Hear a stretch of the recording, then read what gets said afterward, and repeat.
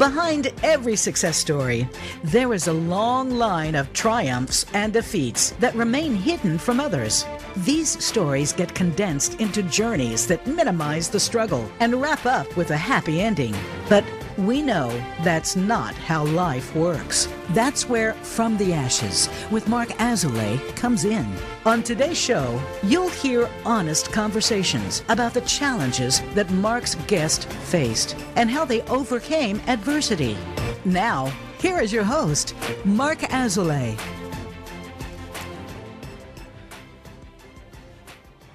Welcome back to From the Ashes. I'm your host, Mark Azoulay, and I'm here with returning guest, Sura Hertzberg. So, Sura you were back on, I was just looking it up, on episode 14. Wow. We're on episode 49 now. Oh my goodness. And we talked about psychedelics, we talked about sexuality. We had a surprise call from one of our other dear friends, Jordan, who bombed our call. So I'm excited to have you back and to dive deeper into this topic. You wanted to come on and share a news story that you've read about recently. So I think we can just kick it off with that to spark our conversation. Okay, yeah. Well, first I want to say thanks for having me back. And that, yeah, I'm very interested in talking about psychedelics and sexuality from a few different perspectives. But one thing that we can't overlook is the potential for sexual abuse in a psychedelic scene. And, you know, before we get into the good, fun stuff that sexuality and the sexual healing that psychedelics can bring, you know, we have to make sure that there's safe spaces for folks to work in. So this week, or actually I think it was like 2 weeks ago, the New York Times put out a podcast called Cover Story Power Trip, and it is about sexual abuse in the psychedelic world. And yeah, you can go listen to it. A lot of folks are talking about it right now in this world, and it's a lot. There are, you know, big names and big organizations that are being I don't know, really like questioned about their sexual practices and about what they're doing in this psychedelic realm. And yeah, I think it's really important stuff to think about. How much more do you want me to say about it, Mark? Well, I want to say I think it's important, like you said, to see the shadow side of these things too. Mm-hmm. I mean, one thing that we have in our conversations is that when you do this type of work, it's like you're playing with fire, and it can be really powerful, and it can also burn people. Exactly. Yeah. Yeah, and I think that, you know, when folks are in vulnerable spaces and in altered states of consciousness, there's just a lot of potential for all sorts of abuse, and the kind of trope of the like shaman or the holy leader gets really muddied. And the reason they call it power trip is because, you know, it's about abuse of power in these psychedelic spaces. And, you know, like I said before, it's like this is something that's so important and prevalent and needs to be discussed. And yet, as they say in the podcast, like, the sensationalization around like this being everybody, and that like you're, you know, the sort of fear of like the Manson family thing happening again. I think a lot of folks want to like put a kibosh on psychedelic research and on the use of psychedelics because of the fear of sexual abuse and the fear of all sorts of power abuse. And you know, sort of, is there a way to hold the healing benefits and the tremendous potential that psychedelics have, not just in healing generally, but in sexual healing, in, you know, sexual ecstasy, but also holding the reality of these kinds of abuses of power, you know, in the same hands at the same time. Right. Yeah, what I hear you say is if we want this to become something that it enters the mainstream or is a treatment for pain or something to kind of unlock next levels of consciousness or help people become better versions of themselves, we have to look at the risks as well as the benefits. We have to take a real educated look at the full picture so that it can be applied strategically to people that matters, right? It can be effective. So can you share a little bit of the details of this case, of this news story, so people can jump right in? Yeah, what actually happened. What actually happened? There's a lot, and like I want to say that I'm not like a super expert in this. I have also just listened to a podcast and then been on a couple of calls and talks with other folks who are more involved in this scene. But like sort of essentially there's a school called Consciousness Medicine that is run by two psychedelic teachers, and they've been training people for many, many, many years in the underground and leading workshops and psychedelic journeys. And both of them have been accused of sexual abuse of folks. People they have trained have been abused of, pretty serious sexual abuse and power abuse. And then a new case that came out actually pretty recently is around one of the MAPS, the Multidisciplinary Association for Psychedelic Studies. They're running like a lot of the trials right now on psychedelic research. And one of their MDMA PTSD trial participants was like also like long-term sexually abused by their therapist, one of their therapists from the MAPS trial. And then additionally, it's talking, it's looking at how the trial research is done, and it's looking at like how people are held afterwards. And particularly since these medicines and substances aren't legal, a lot of folks don't have access after the trial to these really beneficial, incredible, things that are helping them. And what is the ethics kind of around that? Yeah, that's really clear. I think that's a big question I'd never really thought of if someone, I guess admits, right, to engaging in an illegal thing or taking a illegal substance, do they have access to aftercare?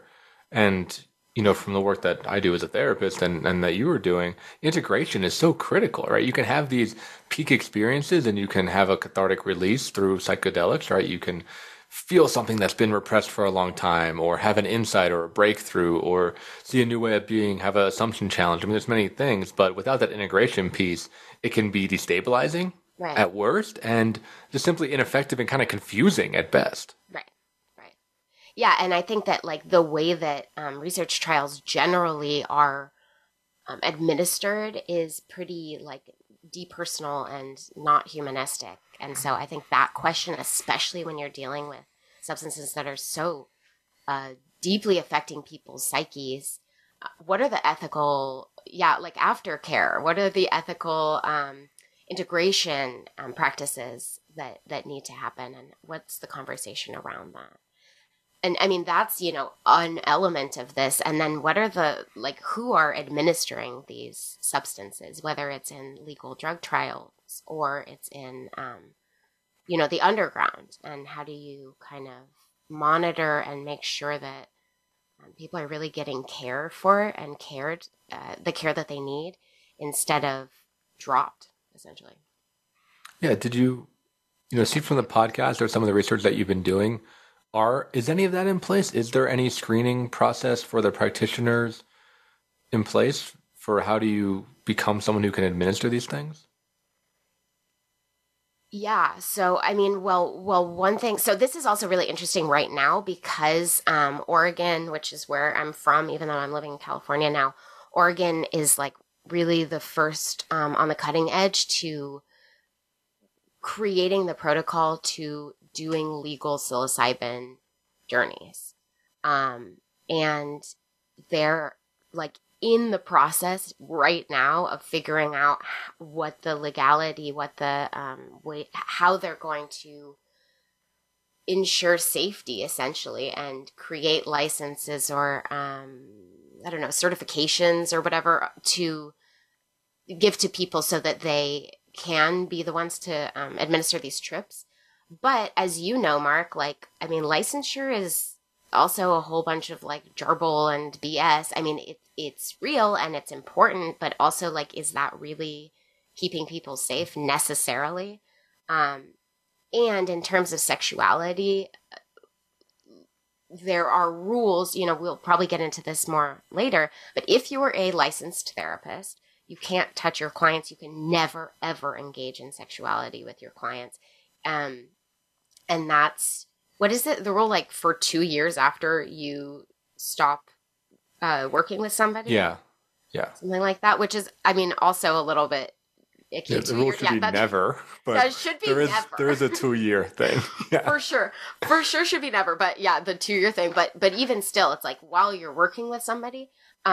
But a lot of folks who are licensed therapists either practice off of their licenses or, you know, let their licenses lapse for these reasons. And that's not a bad thing. That's okay. You can coach or you can not work under a license, but it means that you aren't obligated to follow the same rules. And I mean, there's other boards that are trying, like sex therapy is very under legalized, or you know, there's not a lot of rules around that, but organizations like ASEC, and there's other like sex therapy boards that are basically creating licensure for people who are practicing. But even those are complicated and, you know, not necessarily necessary, and also not necessarily keeping people safe. So yeah, I think that question of like, what can we actually do? Like what actually works, is a great question. And, you know, what are the tools that we have to answer that question? Yeah. I think it's tough because you're trying to measure things that aren't easily measurable. Right. Because what I see in a good therapist, it isn't so much the education. It isn't so much, you know, even a record. It isn't so much like their, you know, things like their demographic information, stuff that you can easily pick up, or how they answer a test or a personality inventory. It's so much about their own ability to wield power and to wield influence. I think is what it boils down to. Mm-hmm. And maybe their internal level of like loneliness in some ways, because I do want to say, and this is not a great thing on our industry, but not a lot, but a significant amount of therapists have sex with their clients, right? Like this is a thing that happens, and is the most common grievance that happens in our industry by far. So this is something that happens whether psychedelics involved or not. And there's just something that happens when you're in that emotional space with somebody. If the practitioner or the therapist hasn't done a lot of their own work, if they are particularly lonely, if they are burnt out, if they're working too much, they're going to be really susceptible to crossing the line. I think, you know, this is my opinion. I think when you add psychedelics, you're making that client another level of vulnerable because now they're also in an altered state. But there is this abuse of power that happens whether or not psychedelics are involved. And I think it's a real shadow side of our industry that doesn't quite get talked about enough. Yeah. I think that is really fair, and that, you know, this is the most emotionally vulnerable that most people are ever in their lives when you're speaking with a therapist, just a talk therapist, and then let alone when you're in, you know, a psychedelic altered state. Yeah, and I don't know. I mean, who's having these conversations too, you know? And I think that also the issue is that they then get like really sensationalized, and there's a lot of this like red tape. Now I feel like I'm saying this in a bad way, but it's like there's all this red tape. It's like, don't do this, and it becomes like, but nobody's actually having conversations of like, well, I guess like erotic countertransference and all of that. But it's like, you know, what do you actually do if you're attracted to a client? Like how, yeah. Another thing that I think is really interesting in this scene, and a lot of what's getting talked about, is like that, like the resistance, that the way that a lot of these psychedelic therapists have kind of gone into this is like, oh, you're just resisting this because this is like, your ego, and like actually you need to like break down these defenses, and that like actually like you having sex with me or engaging in, I need to hug you because this is like whatever, important for your healing. Yeah, that's icky. I just feel icky just hearing that. Incredibly icky. And then also it's like, that language too, right, Mark? I mean, that is so in this like healing scene, and it's really icky. Yeah. So there's a lot here. And again, it's like, I think it needs to be talked about. And like what you're saying, it's very possible. And yet it happens. And yet there's also so much potential and so much beautiful things that can happen in sexual realms. So that's partly why I'm really interested in doing couples work, which I'll talk about in the next section. Right, working with people where there's consent and there is already buy-in and sexual comfortability. Exactly. There's a lot here. So we do have to move to our first commercial break. When we get back, we'll talk about some of the positive sides of it. We'll talk a little bit more about the erotic countertransference that you brought up, which for those listeners out there, essentially is when there's sexual erotic feelings in the room of a therapist, how you might work with that, and just kind of the dangers of, I think, just burnout and loneliness in general as it plays into our profession. And it's not an excuse, but it is a reason. I think as the people of power, we have to figure out ways to manage that. But it does help to understand what might be going on around this intimacy, because I'll be honest, a lot of therapists are as emotionally bankrupt as their clients are, and some therapists that I would say are not as great get their needs met too in the session around connection and intimacy. Yeah. So we're moving to our commercial break, but we'll catch you on the other side.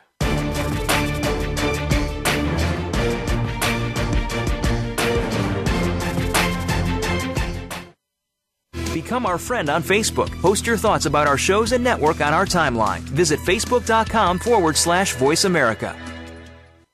In Mark's work with high performers and business owners, it is becoming increasingly clear to him that their biggest obstacle to success is themselves. They are experts in their field, but are dragged down by their anxiety, poor time management, inability to focus, or self-sabotage. His role is to help you overcome these emotional and organizational issues so that you can truly excel in your business and your personal life. One of the most common hurdles that he sees is perfectionism, a crippling anxiety around performance. It's a fear of not being good enough, being publicly embarrassed, or of disappointing others. These fears paralyze brilliant people and bring them to their knees. This course will help you to break free from this mental prison and have more agency in your world. In this online course, we will break down the prison of perfectionism so that you can break out of it. For more information and to sign up, visit mark-azulay.teachable.com. That's Mark, MARC-Azulay, AZOULAY.teachable.com. Where can you listen to some of the world's top life coaches ready to dish out success tips and entrepreneurial guidance? The Voice America Empowerment Channel will do just that. Whether it's personal growth, building a better business, or inspirational life stories, make it a daily habit to tune into our programs. From weight loss and personal branding to law of attraction and increased happiness, you'll find it every day at VoiceAmericaEmpowerment.com. The Voice America Empowerment Channel. It's your world. Motivate, change, succeed. Our thoughts and feelings not only affect our own lives, but the lives of everyone around us. Find new meanings of love, authentic expressions, and better connections with the people in your life. Tune in to Love Light with Dr. Jean Marie Farish. This program will feature guests and discuss ideas that will bring a better life to you. When you find this perspective on love, it will change everything. Listen live every Friday at 12 noon Eastern Time and 9 a.m. Pacific Time on the Voice America Empowerment Channel. It's your world. Motivate, change, succeed. VoiceAmericaEmpowerment.com.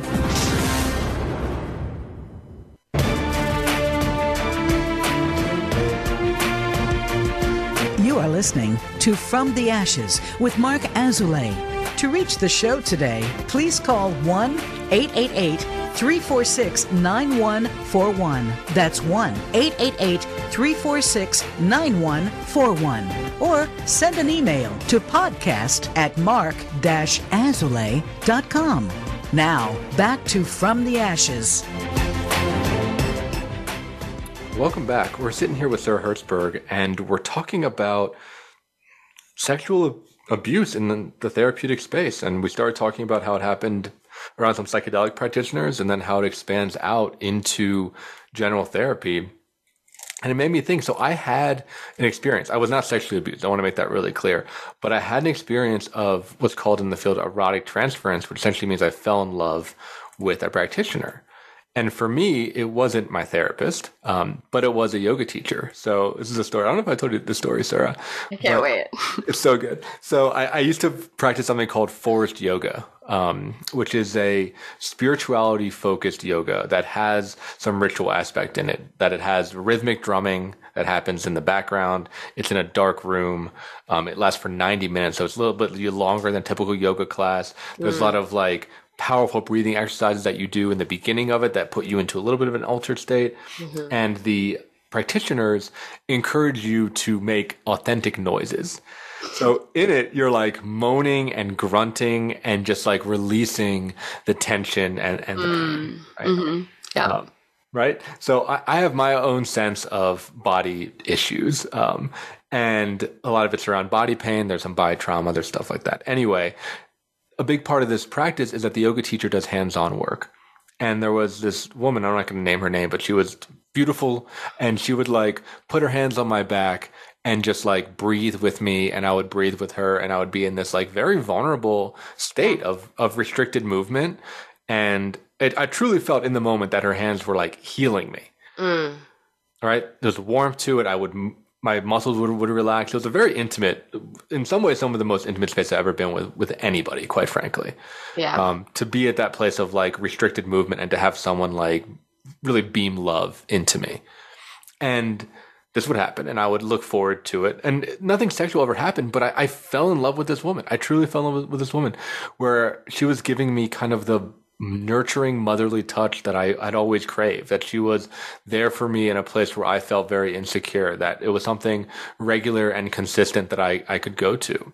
Yeah. And I got to the point where, because I was, hadn't done as much therapy as I had now, I would get jealous when she would assist other people. Hmm. I would get jealous and I would get I would miss her when she wasn't around. I had fantasies of asking her out after class. The lines in my head as a client in this case got really blurred. I never acted on any of that stuff, but those feelings were there and they were very real for me. Mm. Yeah. Well, I think this story, Mark, is there more, Mark? No, I mean, that's it. I just stopped going there because at some point those feelings got too overwhelming that they were getting in the way of me actually practicing. Yeah. Yeah. And I think that you're highlighting the importance of talking about this stuff. And I think that there's a lot of fear and shame and complicated feelings in our culture around sexuality and touch. And yeah, again, I thank you for that story. It's, I was laughing a little in the beginning, but it's very, very real, right? And I think that when you're in these vulnerable spaces and states, and somebody is there for you, nurturing you and healing you, whether it's erotic or, motherly or whatever kind of transference you're having, that is an incredibly real feeling that you're experiencing. And I don't know if your experiences were ever talked about or validated, or, you just had to leave that studio in your own mind because you couldn't no one was holding that energy for you. And yeah, so again, I think that the poignancy of this isn't lost.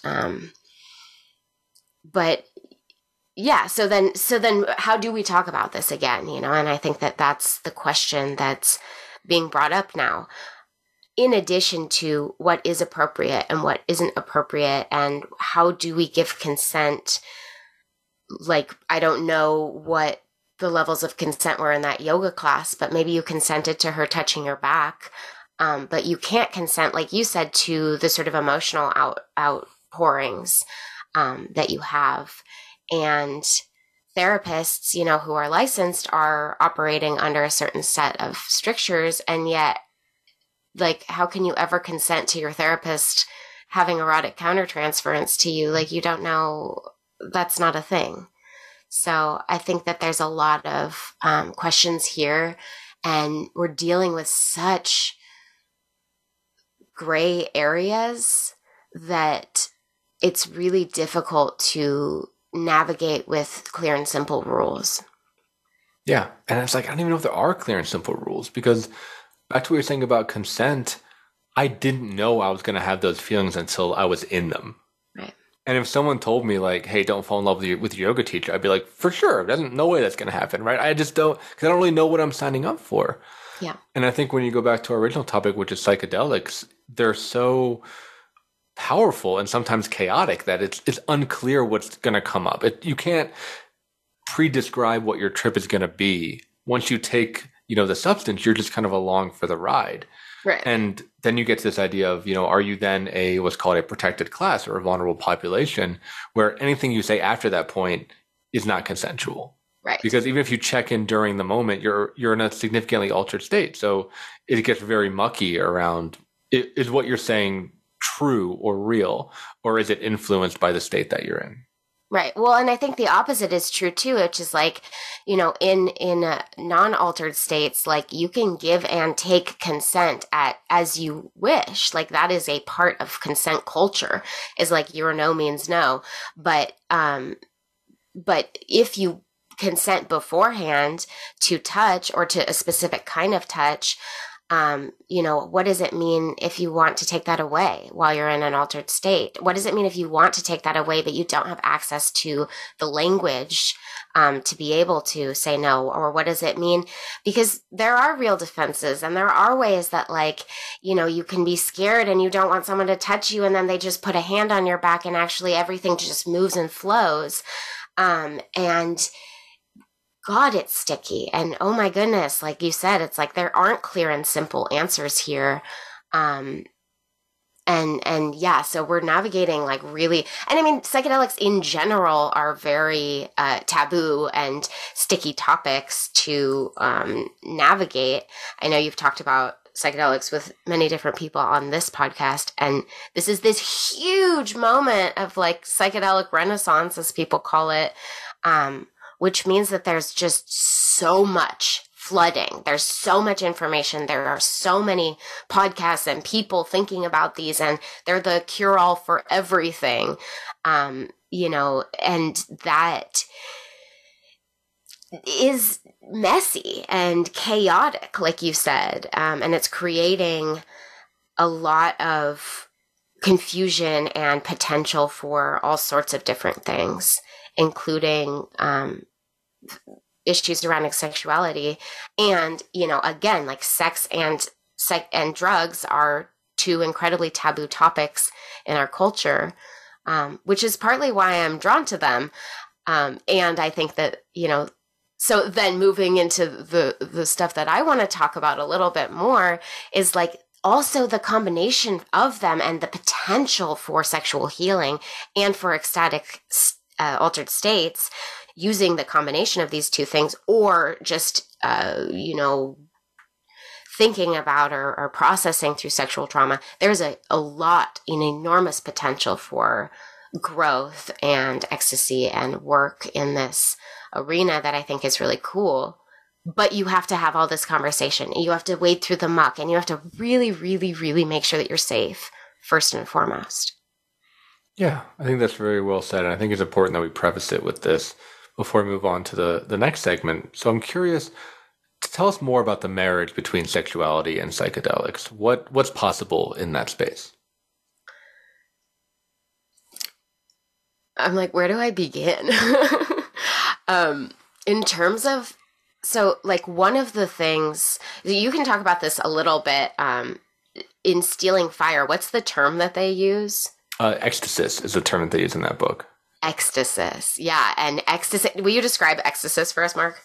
Yeah, so reading this book, Stealing Fire, which is about this kind of psychedelic revolution that you're talking about, and using substances, technology, and kind of communal things to get people into flow states, into states of ecstasy. And what they describe as ecstasy is this idea of it's a transpersonal experience, which means it's beyond yourself. There is a sense of peak experience where it feels realer than being real. Oftentimes there are breakthroughs, or there's a mirroring of who you are, or a kind of a resistance or a pattern that gets in the way of you being who you want to be. And it is aesthetic, is where ecstasy comes from, and timeless. A big thing that people always seem to say is that time melts away, or the moment lasted forever, or I don't know how long I was in it for. That's a big marker of an ecstasy state where you're dropped into flow, essentially. People are probably more familiar with that word, as it would be a flow state. That's a very close similarity. Yeah, I love that term ecstasy, and excuse me, a lot of the stuff that you're talking about. So both, sexuality, conscious sexuality, sacred sexuality, different ways of using sexuality, specifically like kink, can guide you, or, neo-tantra, or other sacred practices can help expel you into these ecstasy-like states, into flow state, or into a transpersonal state, can give you, ecstatic spiritual experiences. And so can psychedelics. And I don't have to, really hammer that in, but I think that sex and sexuality is something that people don't talk about as much, or they talk about in much more sort of secure and specific scenes.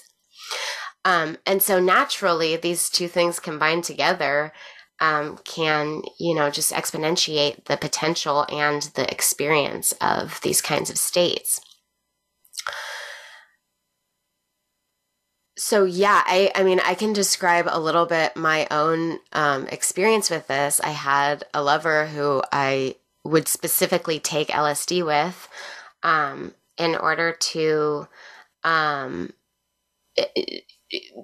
have sex and, reach these incredible potentials and go to these like deep, deep altered states, and these really, really incredible physical, like somatic, and also like mental spaces. And engaging in this practice with somebody who felt really safe, who I, had a prior relationship with, who I could come to afterwards with conversations, or who I felt, comfortable saying no to or saying yes to, was really important for that kind of practice. And I'm interested in, the potential. So that's like the actual somatic, like erotic experience. And I'm like, I don't even know if I have the language around it or enough words for it. But I will say something that, we used to do a practice called steak and anal, where we would, have sex on LSD for hours and hours. And then eat like a big fat steak afterwards. And it was this just like really hedonic, like intense, like most, like outrageous and very, very visceral experiences, all wrapped up in one. This was like in some ways also like a negotiation with the shadow, and kind of a like really like deepening into a sort of, that realm of psychedelics. A lot of time we talk about like the nature walks and the like beauty and the looking at a sunrise and crying, and all of that is very, very true, and also exists. And, it enhances these experiences that are, almost like I think about the body sometimes as this place of holiness and of grotesqueness, and it enhances those experiences. And there's huge potential, I think, for reaching just like out there states. Yeah, so I'm curious about what you pulled from those experiences, because we were talking before, the integration piece is critical. And I think it's critical for when I was experimenting. It's critical in my lens as a sober individual now of not chasing those peaks all the time, but actually having them integrate into your life. So I'm curious how it changed your sexuality, or how it, I don't know, what did it unlock in you, or what did you take from those cathartic experiences? Yeah. Well, so two things. One, I think, is like, I think there's like a sort of two components of like psychedelic experiences. One that can be healing. One is like the way that it changes your brain, and that you can unlock really like interesting and different ways of thinking about yourself, the world, these sort of like, oh my God, we're all love, like experiences that you just know and you just feel. So there's that. And then the other is the just like somatically different experiences that you can have. And LSD specifically is this really like buzzy, sensuous, it can be. And again, like also, we didn't give this disclaimer. I hope you've done this before, but like, this is not for everybody. And there should be stipulations on who engages in psychedelic practices, in terms of mental health, in terms of safety, blah, blah. We've talked about that. Not blah, blah, but there's a lot there. And so I think there's these two components, which is like, it can unlock the just like psychological beauty and processing. And for myself, that has transformed who I am. And I've been able in those spaces to really, really think about and process a lot of my own history, a lot of, my relationship with the world, a lot of like the sort of transpersonal stuff, which is like, and also like I'm also not an ego. I'm also like one. I'm also like this universal consciousness. And then on the other hand, this just purely like peak somatic experience. And I think that, the sort of steak and anal aspect, like that really was that. It's like, wow, this is just like something very, very special.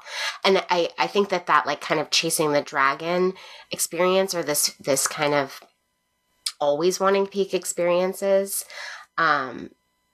is a really important thing to talk about.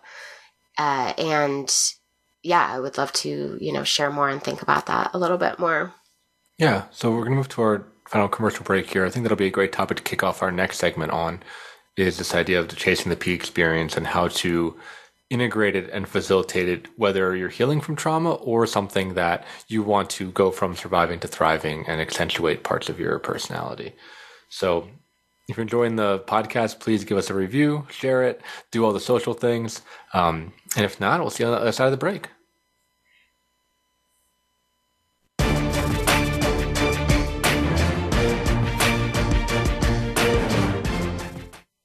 Follow us on Twitter at VoiceAmericaTRN. Get the lowdown on guests, new shows, and your favorites. That's VoiceAmericaTRN. In Mark's work with high performers and business owners, it is becoming increasingly clear to him that their biggest obstacle to success is themselves. They are experts in their field, but are dragged down by their anxiety, poor time management, inability to focus, or self-sabotage. His role is to help you overcome these emotional and organizational issues so that you can truly excel in your business and your personal life. One of the most common hurdles that he sees is perfectionism, a crippling anxiety around performance. It's a fear of not being good enough, being publicly embarrassed, or of disappointing others. These fears paralyze brilliant people and bring them to their knees. This course will help you to break free from this mental prison and have more agency in your world. In this online course, we will break down the prison of perfectionism so that you can break out of it. For more information and to sign up, visit marc-azulay.teachable.com. That's Marc, MARC-azulay, AZOULAY.teachable.com. Voice America programs are now available on your favorite connected device, including Amazon, Alexa, and Google Home. Through streams with Apple Podcasts, TuneIn, and iHeartRadio, listening to your favorite show is as easy as saying the show name followed by the word podcast. Hey, Alexa, play Finding Your Frequency podcast. If that doesn't work, try adding on TuneIn or on iHeartRadio or on Apple Podcasts. Get the news on our shows and other happenings by following us on Twitter. Find us at Voice America TRN or twitter.com/Voice America TRN.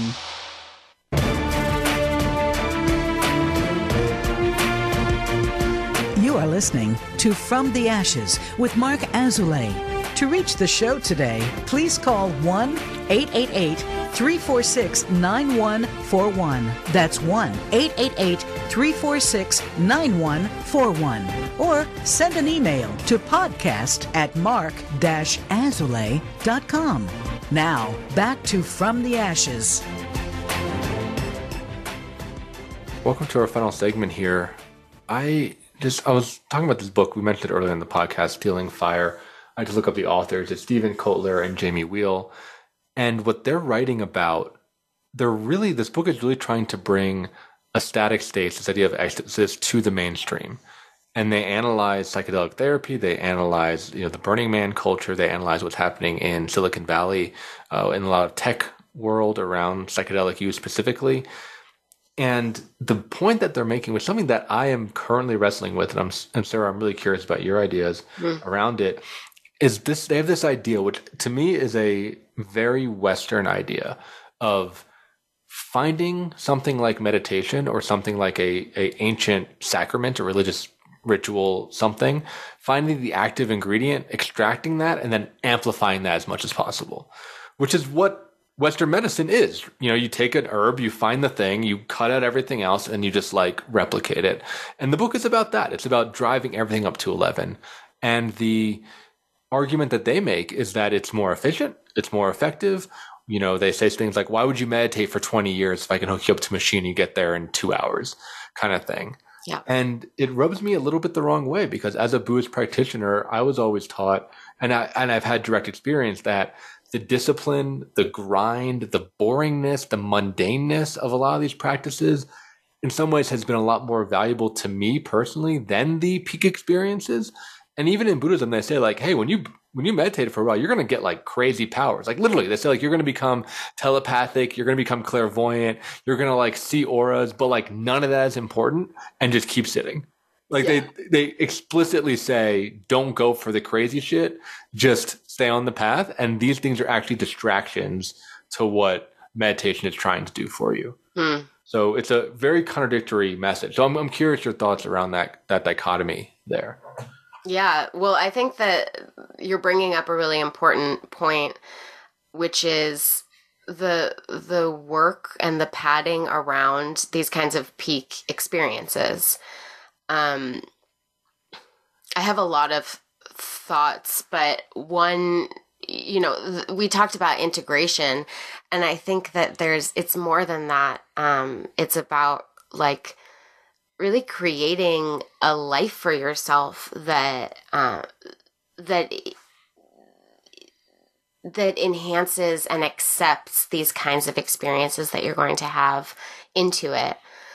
In terms of there's also this kind of my little part of me is yeah, but also the sort of masculinity of dedication and pain and needing to do things the hard way. And also what are you gaining from that? You're gaining discipline, you're gaining power in terms of business and monetary influence. You're, gaining a life that looks like what it's supposed to look like in the white capitalist hetero culture. But also are you losing a sense of softness? Are you losing a relationship with looking at that sunset and crying, which, we've talked about that as a literal image sometimes, Mark. And I think that, we need the yin and the yang and the femininity and the masculinity. And so I very strongly believe that practicing, neo-tantra or sacred sexuality or breath work or, having some sort of practice around sexuality or, psychological integration, if we're talking about psychedelics, or nature or meditation, is incredibly important to then be able to have the impact of these peak experiences. And I said chasing the dragon last segment. And if you're just constantly going from peak experience to peak experience, but the rest of your life looks like you working the grind and sort of shutting that side of yourself off. And you can only access that when you're like at Burning Man or you're like at, this festival or this party. That's going to be difficult. And that's going to lead to a life that probably feels really compartmentalized and really, possibly even more painful. So part of that also, like thinking about the widespreadness of psychedelics in our culture, what we're looking at in the medicalization of psychedelics is this: take a pill and then go be a better slave for the economy. Or take a pill and then you'll feel better. And that I don't think is, that's definitely not the way that I see psychedelics as being effective. And that's not the world that I want to live in, really. Yeah, I think that tracks, because that's the pitch, right? The pitch is that it is a miracle drug, or that it will accelerate your growth, or it'll break through that final barrier. And I think in some ways, yes, but without trying to live it on a daily basis, there's a lot of misery. And quite frankly, a lot of the people that I know that are in the psychedelic space are in that category that you really talked about, that they only feel it when they're at a party, or they only feel it when they do their one trip a year, or when they go to Burning Man. And there seems to be some sort of barrier towards integration, or barrier towards making meaningful change in their life. They're kind of stuck in this thing where it's like, I'm going to tighten up and clench up and just wait till the next time I can let loose. So I'm curious, from your perspective or your experience being in this space, what is that barrier? What gets in the way of people enacting some of these insights that you can get while on psychedelics? Like you said, the oneness, the appreciation for beauty, the challenging of assumptions, the breaking down of ego. What do you think gets in people's ways from living it out in their life? We don't live in a culture that's very conducive with that kind of energy and thought process. We are incredibly isolated from one another on purpose. And if you kind of live that way or bring that energy into your life, it's probably going to be rejected 90% of the time. And that's incredibly painful. It's really hard to be so open and vulnerable. It's hard to live, as a compassionate being in the world and smile at your neighbors. And, in a big city, you're just like breathing in toxins and like walking on concrete all day. That being said, like, I don't think that it's impossible to integrate these things, but I don't think that I think there's specific communities around this, but in some ways, psychedelic headspace is so contradictory to baseline consciousness and baseline reality, and ecstasy spaces, not just psychedelics, but that they really live in different worlds from one another. And the people that I think are doing this the best in some ways do compartmentalize their lives, or actually, to be fair, I think a lot of the folks that are living this are doing this in all realms of their life, right? So, there's people that I know who are making their livings, who are doing this work as psychedelic practitioners, or as healers is such a taboo word, but as people who are giving this experience to others. And yet then it's still creating this top-down and hierarchical relationship, and it's still feeding back into capitalism, and I don't know how we get off the roller coaster, the merry-go-round. Yeah, I guess without like total cultural revolution, if that's the angle that we're looking at it through, you need that. But I do think, at least from my own personal experience, because it's tough, right? Like I want to be the one that argues for the long, boring path, because by and large that does help. However, I've experimented with psychedelics, so I've seen glimpses of that space. I've spent a lot of time in that space, quite frankly, certainly when I was younger, and that helped motivated me to do that harder path. But I try to take that stuff out. I don't know. I mean, I try to be out there, live without shame, try to be honest, try to talk to people. It's hard, but for me, it's taken ongoing therapy, ongoing groups, ongoing practice. It's a constant practice, but I think it's what you were referencing earlier, to try to continuously open up and bring what can be possible into the real world. Yeah. I wish there was more support for that, I guess. Totally. And I think that that's right. And I am running a psychodrama workshop, and one of the take homes was like, okay, if I'm in a room and I know that I've got this little vulnerable part of me and you've got that little vulnerable part of me, like, can I like rely on you to like just wave to me and just acknowledge me that like my little vulnerable part is going to be seen by yours. And I think that that's right. Like, it's just about living it. And it's really hard, you know, it's hard to feel rejected by your neighbors when you wave at them. And it's hard to live in these concrete jungles day after day. And yet here we are. This is the existence we have. And how can we just bring a little bit of that, you know, compassion to ourselves, knowing that my day is better if I walk through the streets with love and compassion. And if I can be, you know, a little open-hearted, a little bit more caring and loving, I can bring that to the next person, and they can bring that to the next person. And we can do that in our work, Mark, and, you know, listeners. We can do that in our houses. We can do that, you know, in the streets where we walk. And I think that's maybe a take-home message, is just live your life with a little more love than you have, you know, today. Yeah, that's a great way to wrap it up. So, Sura, thanks again for being on the show. These always go by fast with you. I feel like we could talk forever, and we Honestly, do talk forever. So, I know. You know, just hearing a little bit of our conversation. As we're wrapping up here, can you let people know where they might find you if they want to learn more about you and the work that you do? Yes. You can find me at my website, Sura Hertzberg, SuraHertzberg.com. And you can find all sorts of information about me on there. And just, shout out to this person who's doing some sensuality and psychedelics workshops and work. Their handle is the sacred.alchemist, and I think they're doing really interesting stuff. So just shout out to them as an expert in this field. Very cool. Well, thanks again for joining us, and I'm sure you'll be back again for another episode. Absolutely. If you'll have me. You're always welcome.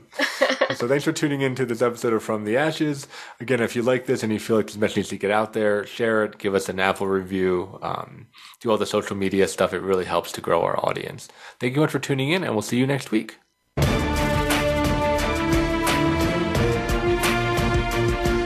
Thank you for joining host Mark Azoulay on From the Ashes. Be sure to tune in again live next Friday at 2 p.m. Eastern Time and 11 a.m. Pacific Time on the Voice America Empowerment Channel, or subscribe on your favorite podcast platform. Meet triumph and defeat, and treat those two imposters the same.